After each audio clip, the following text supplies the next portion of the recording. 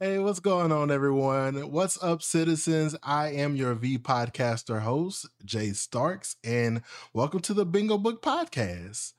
We are on our ninth episode. Wow, it's just we just keeping on rolling, just doing it. So, of course, to any of our returning BOMAT members, whether you are in the live chat, comment section, or listening directly from streaming services, wherever you get your BBP podcast from.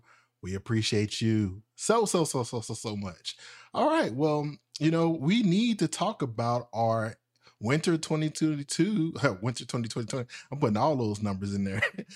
Winter 2022 anime discussion for our Saturday show. And, let's go ahead and move on over to my office and we'll get this out of the way, shall we? Let's dance. Let's do this.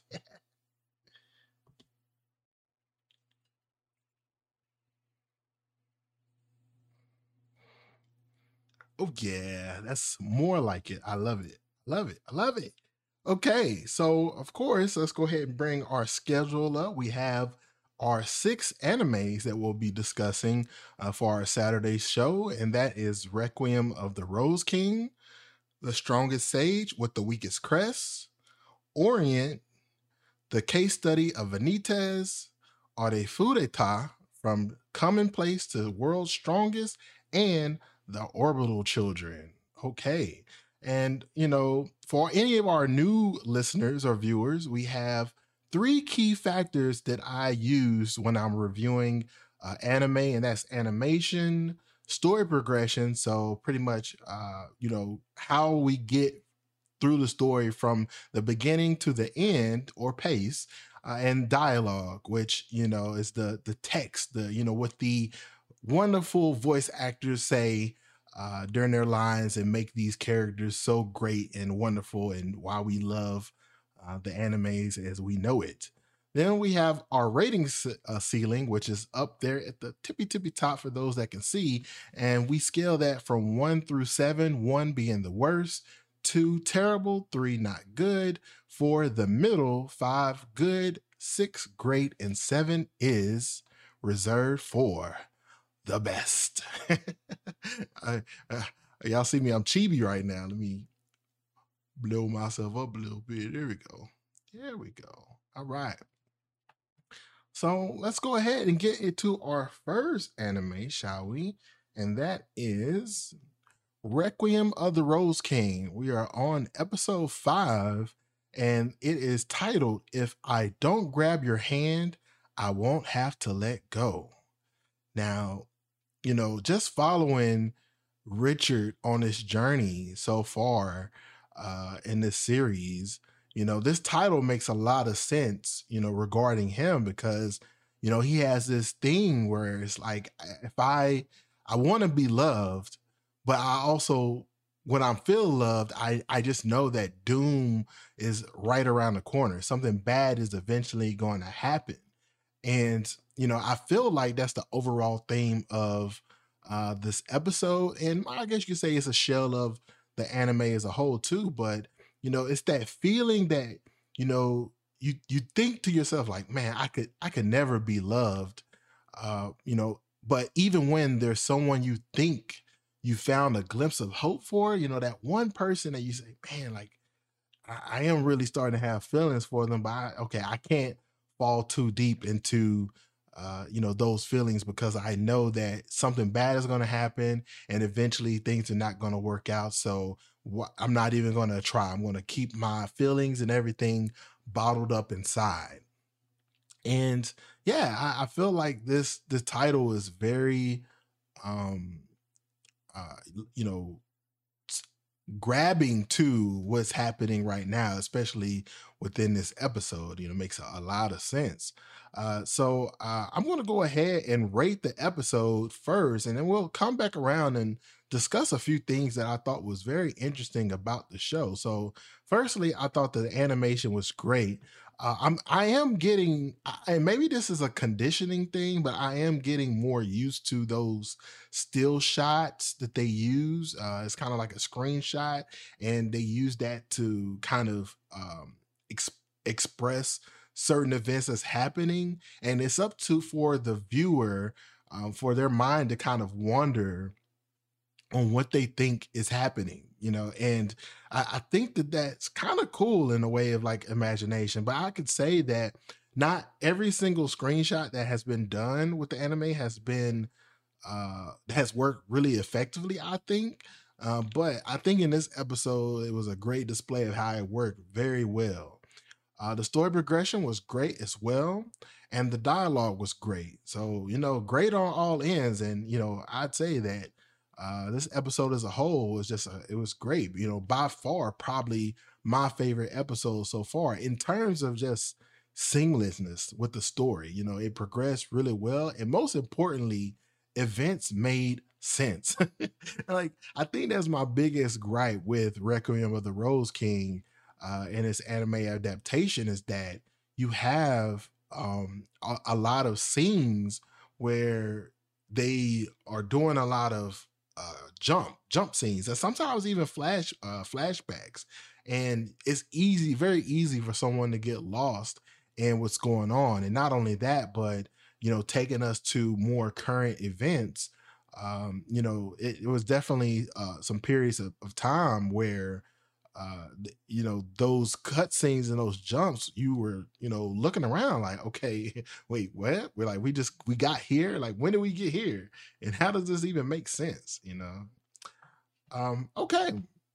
So what I really wanted to talk about was um the whiteboard. There's a whiteboard that shows up um, kind of frequently throughout. I'm not gonna say each episode, but it feels like at least every other episode you see this whiteboard. And I'll go and throw up a picture of it right now. As you can see, this is the whiteboard that uh, it almost seems to stalk Richard or be wherever Richard is at any point. So I was kind of thinking like, okay, there has to be some type of significance, something unique about this creature that is always kind of showing up. And the fact that it's white specifically makes it even more unique to me. So, did a little research, and it turns out that the white boar is a badge of the English King Richard III of England. So this is like real time.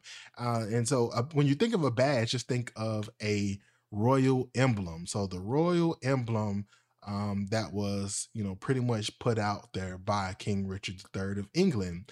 And, even looking deeper into it, the reason why this emblem, I guess you could say, came about is it's a play on names. There is a area, I guess you could say, called Ebortrium or Aboricum, and it's usually known as Ebor for short.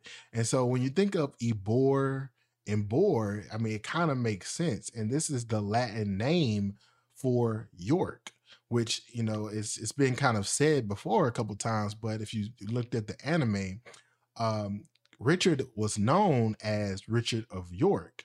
And so, even in real life in society, there was a group called Richard the Third Society, which was a group dedicated to defend Richard's reputation. And they used a whole bunch of white boars, and were originally called the Fellowship of the White Boar. And so you could tell, like back in those days, especially, you had certain kings, queens, and whatnot that their followers, their believers, however you want to look at that, they had very dedicated people that tried to keep their name alive and their reputations alive even after that king or queen has passed away. And so this is kind of an example of that with Richard III. So the fact that this boar is constantly kind of pestering or following, I shouldn't say pester because it almost be minding its own business in a way, and it just like, oh, Richard, you just happen to be there. And it's, I don't know, it's really interesting. But Richard seems to have taken a very liking to this boar and feels like they have some type of connection. And when you think of Richard of York, which is practically his um his calling, even thinking about his father being, the wanting to be a king, it almost ties together in a knot. And it's so crazy to me how in Requiem of the Rose King, you have a lot of this history when it comes down to England. They're scraping some over like France as well. They're all kind of intertwined, and it's really interesting to see how that is has been playing out. Um, Now there is a new person that we've been introduced to a couple new people in an anime so far, but one in particular that I've like really have a liking towards, and I'll show you him now. His name is Duke of Buckingham. So he doesn't have a formal name, but goes by Duke of Buckingham. And this kid, he like goes off and he's like super snarky, and he talks to Richard, and it's pretty much like, hey, like, yeah, I know that I don't have the body, to be able to go to war, but if you would, take up my name as well while you're on the battlefield, I'd be pleased for that, and pretty much telling Richard, like, there's a war is eventually gonna break out, and if there's anyone that deserves to be the king, is you. Like, you should could really consider it. And so, as he's talking, Richard is kind of looking at this kid like, you defiant little bastard. Like, you're crazy, like talking like this. Like, do you know if it wasn't for your age and your possibly your position, like I'd have you beheaded. And Duke of Buckingham is pretty much like, look, I understand that you say all those things that you would do to me, but we speak the same language, and I know that you truly understand me. We understand each other. And it seems like Richard has kind of taken a liking to the Duke of Buckingham, and maybe this is, I don't know, it's one of, I feel like I'm in this position looking at this Duke and saying to myself, like, okay, is he like a plant, like someone that is being thrown into like the society to like turn Richard against his other brothers and in the current king? Like, what is going on? Like, what's going to happen next? And that kind of points me towards the um Warwick, who is, pretty much has the title of the Kingmaker. And I'm probably going to talk about him in our next Saturday episode, when we film that next week. So stay tuned to that. Okay, that is the Duke of Buckingham. We get him out of the way. Let's move on to our second anime title for today's slate, and that is The Strongest Sage with the Weakest Crest. And we are on episode 6, which is The Strongest Sage Leaves the School. So title is titled that. And in episode 5, they did kind of allude to Mateus, who's like the main character and just this OP, just ridiculous, character. Um, he said that, hey, I'm going to be leaving the school, fairly soon, because and in his mind, it's pretty much like, I want to get stronger, and me staying at this school is going to hold me back from getting stronger. But I'm kind of curious, just thinking about um Mateus, and it's kind of like, okay, you're on this journey to get stronger and get your crest stronger, but in the end, like, what is your ultimate goal? Like, what is the whole purpose of this path that you chosen? Like, what did something happen in your past that made you want to become that much stronger? And like, what are you chasing? And I don't know. I think that's something I hope that the anime is willing to address, is kind of like, why is Mateus are so hard pressed on getting so strong, to no end. And I mean, I guess, when it comes down to human nature, for some people, let's say if you play sports, for example, and let's say that it's basketball, and you want to be the best point guard there was ever to be known. And so if you want to be able to do it all, you want to be able to shoot, you want to be able to pass, You maybe might want to be able to rebound. You want to be able to do all these different things and have these unique skill sets that you want to hone in on. And so, in that position, if that's your goal, then it makes sense that you would do anything and everything you can to get stronger and better. But there's usually like an end game of why I want to have those attributes is because, oh, I want to be known as, the best um point guard of all time, or I know that if I'm able to do all these things, then I probably will be able to put my team in position to win a championship. So for Maddie, is it okay? I want to become known as the strongest sage of all time, because I want to go down in history, or is he? I mean, there's no championships in this. I don't think there is, not in this game. So really interesting. I just, I hope that they add more layers to the story to add more depth, because one of my growing concerns, which I feel like they addressed a little bit in this episode, and I said this in last week's episode, that the issue I find with the strongest sage with the weakest crest is you have this character who is so overpowered and has all this experience and knowledge.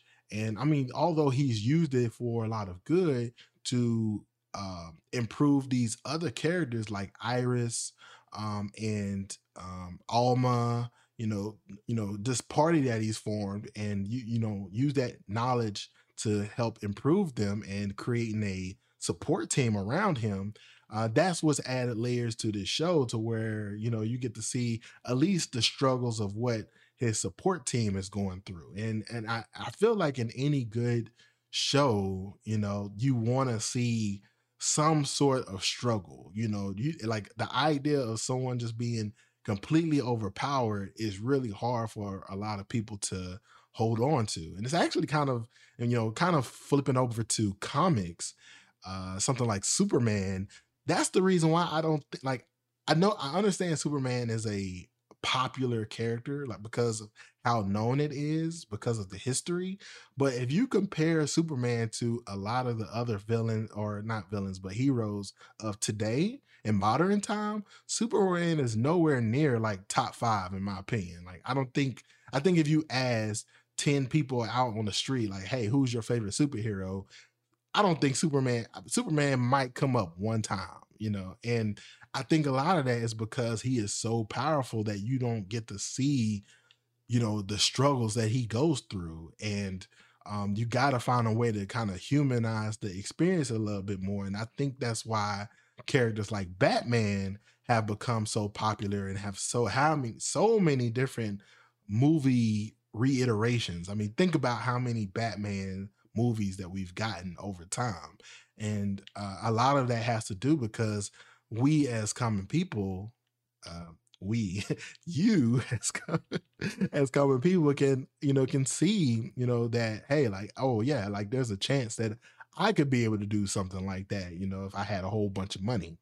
So yes, I think that they addressed that a little bit in the last episode, where um they made, Maddie's support group, he made them, in this, or rather in this episode, he made them do more work. And so they got a lot more screen time, and we got to see them try to fight off of demons and monsters by themselves, without really having the aid of Maddie as much. And I think like that really helped like bolster up this anime a little bit more, because now you're getting to see that, okay, this is what makes the strongest sage with the weakest crest good, because the supporting cast around Mateus is what a lot of people will probably find the interesting value of like how he's gonna bring them up while also going on his journey to become stronger and stronger as a sage.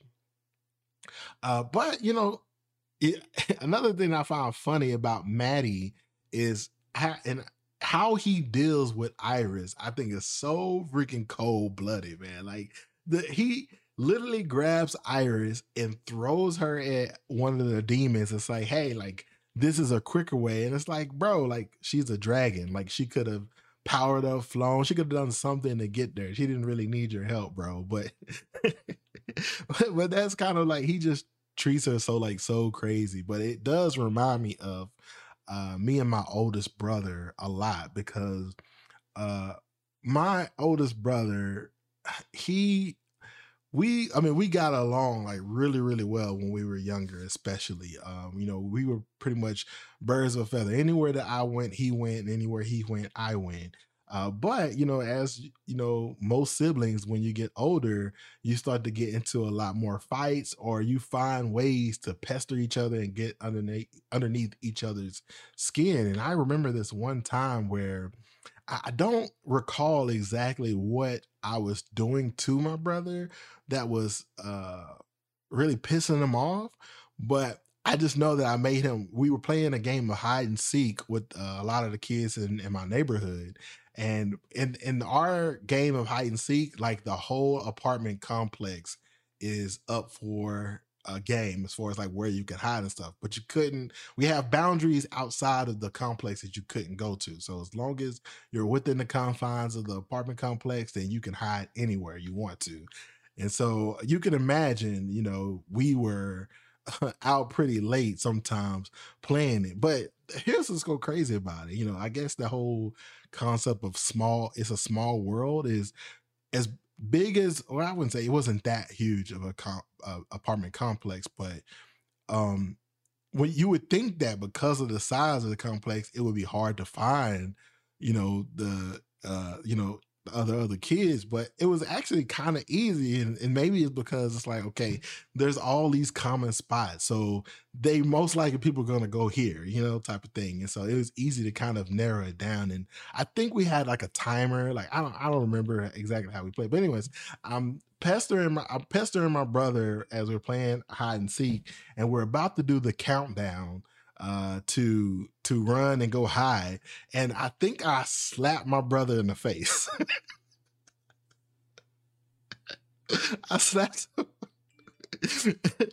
And I take off running, and as I'm taking off running, I'm looking behind myself, like constantly looking behind myself because I'm trying to see if my brother is running after me. Now the thing about my oldest brother is he was faster than me, like a faster runner than me, and I still don't like. I don't know. Maybe to this day, I still don't like. Man, like how is he faster than me? But he definitely he wasn't running after me, but I thought he was. And so when I realized, like, oh, like he's not running after me, I turned around and I ran straight smack into a parked car. Like like this car was literally, it was not moving at all, and I ran into it and I hit my front teeth so hard on that part on that car that the paint chipped off onto my teeth. So yeah. Now thankfully, like it didn't like mess up my teeth or anything like that. I still got wonderful teeth. But it was just one of those moments where it's kind of like, dang, like I could have really messed up my grill playing around with my brother, you know what I'm saying, and messing with him or whatnot. And of course, my brother sees what happens. He comes over and he's pointing and laughing at me. He's like, "That's what you get." And I couldn't even be mad because he was right. Like I did deserve that. Yeah, okay, so that is the strongest age with the weakest crest. The animation was great. They had a couple scenes. I really liked the summoning that they did with a new monster that was being formed, and man, it looked like a droid or something. Like, not so much as droid, but like a battle mech type of droid, or I don't know, something that you would see in uh Digimon or something like that. It was very, very cool looking monster, and I really enjoyed seeing that and how unique it looked. And then the animation where you saw like it powering up and those transition scenes, really, really good animation.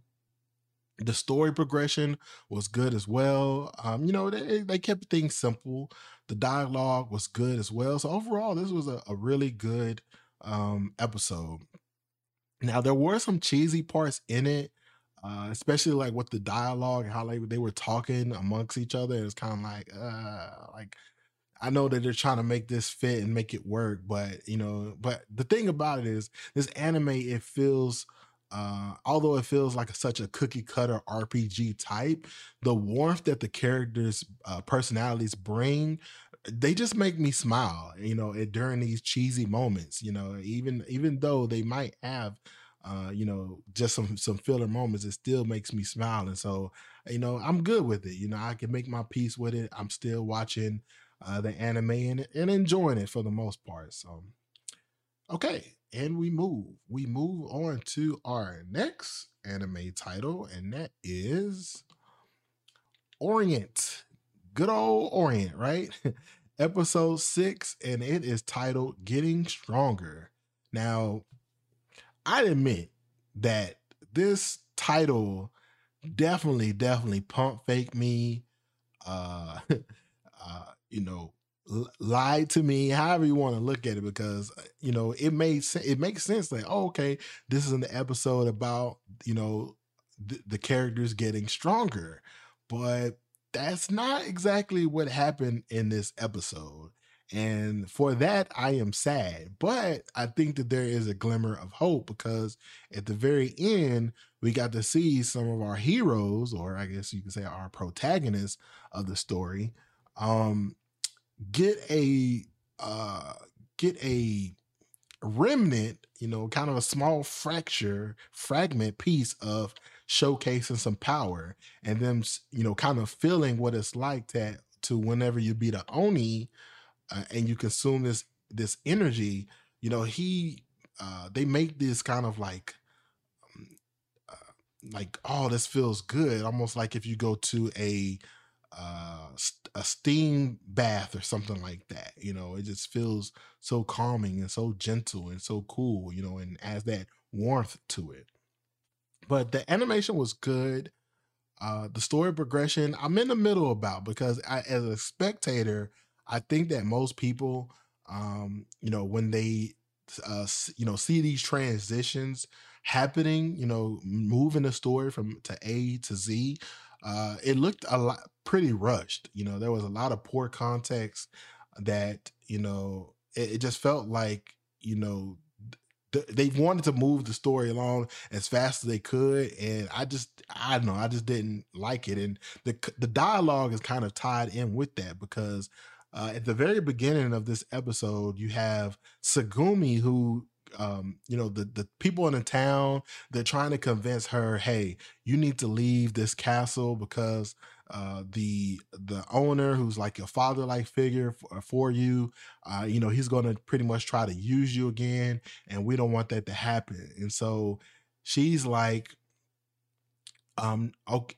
okay, I'm not gonna leave. I'm not gonna leave. I'm gonna stay. Y'all can't make me go. And then all of a sudden, she just breaks out of this, and she's like, okay, I'll leave. I'm gonna go get some sleep now, and wait for tomorrow morning so we can ride out in the sunset. I'm just like, wait, what?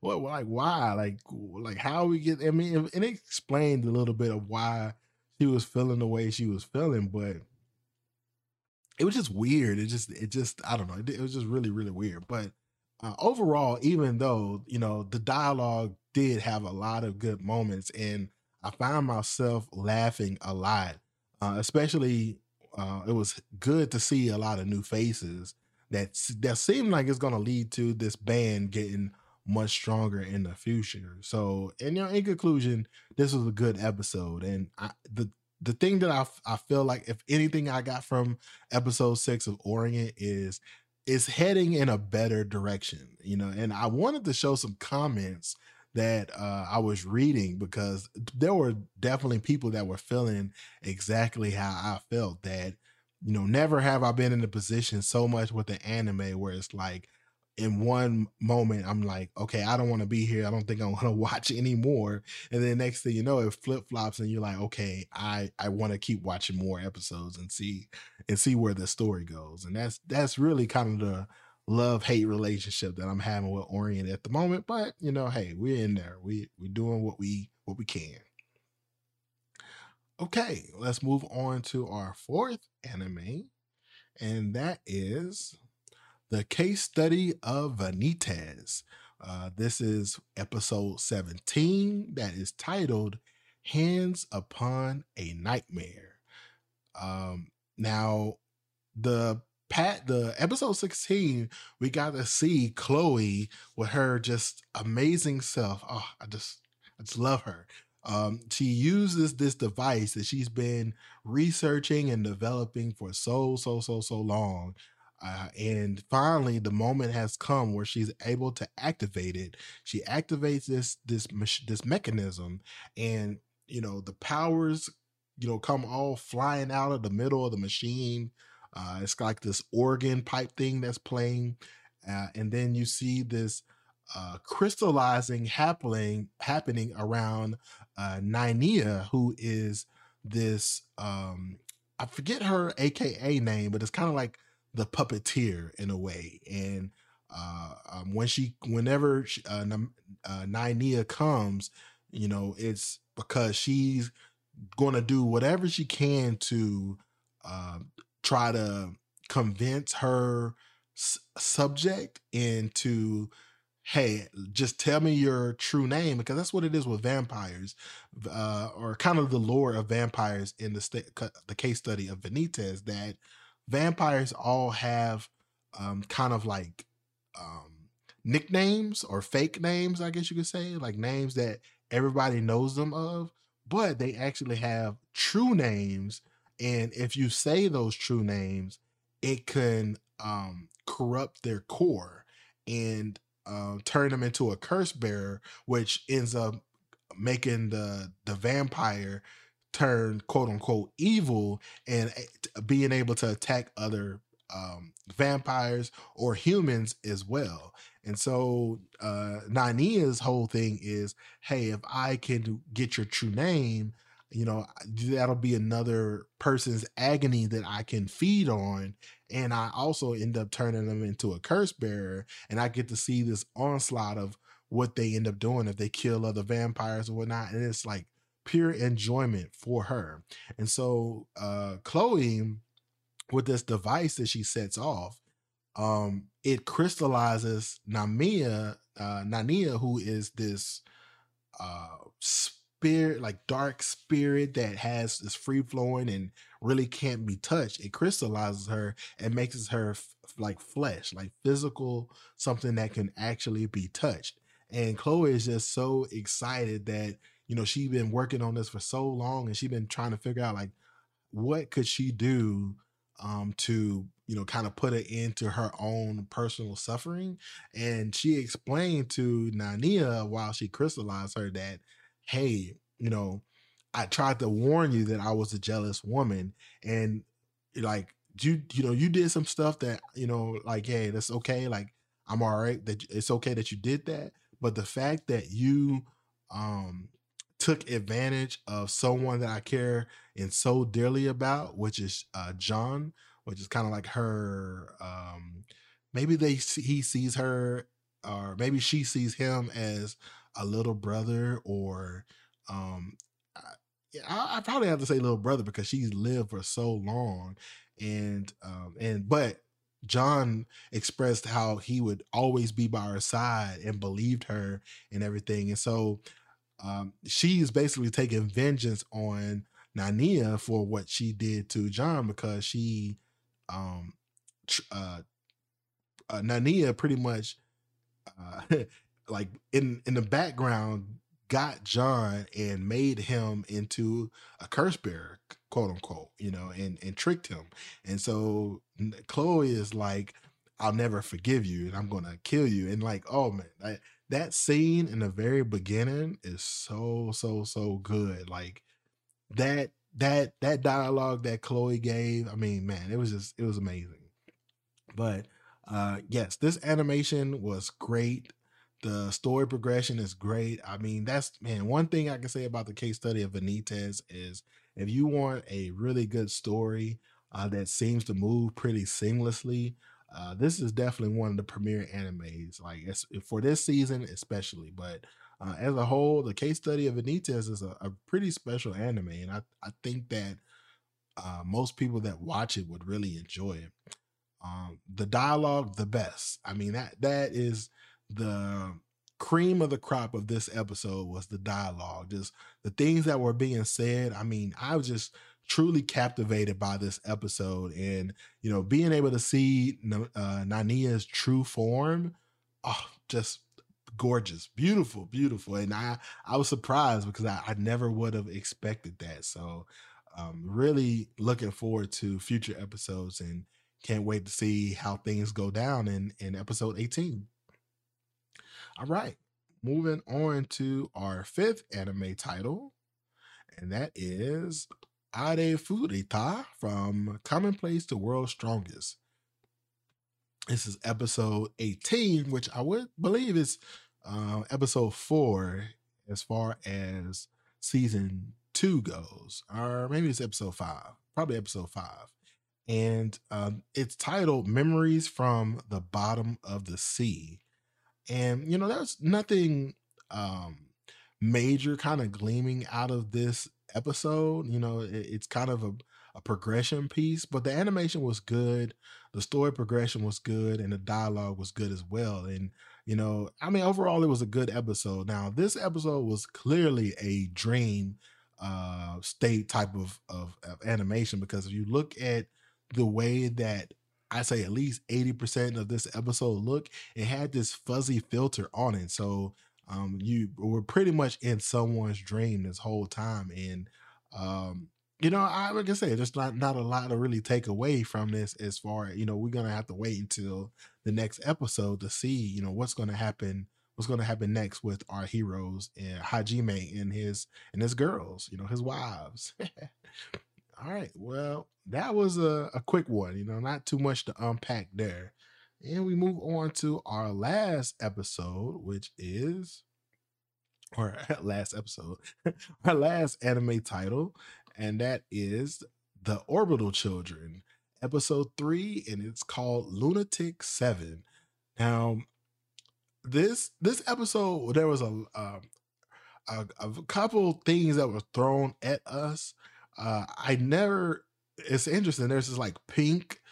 I wouldn't call them plushy or anything like that, but it's this pink, tall, rabbit-looking thing, and you would hear one of the characters constantly call this thing Chief, like Chief this, Chief that, and so the kids, along with NASA, finally goes on to say like, hey, like, you know, I know that's not like the bunny is not a real person. So like truly, like, who are you for real? Like, show yourself. And the this bunny thing mascot unzips its mouth and then lifts its mouth up, and then you can see an actual person in it. And it was this old dude who, they, once again, they called the chief. And I never would have thought that this was an actual person in the suit. I thought it was like this actual, like a robot, that they had on this ship. And it just had these I'm not gonna say like superpowers, but I mean, there's robots now that are being created, and you can see them on YouTube or whatnot, that are lifting things that weigh tons, like with ease, just about. And so to me, it's like, okay, well, this makes sense that, okay, you got a machine that's able to do all these different things in this universe. So why, yeah, it makes perfect sense that it's a robot. But the fact that it's a dude that's kind of that's an old man that's kind of driving this thing is really unique. And man, I mean, he was in this suit showing cheeks and everything. I was like, yeah, it was crazy. I couldn't believe it. But this episode was great in the animation department. Looked pretty good.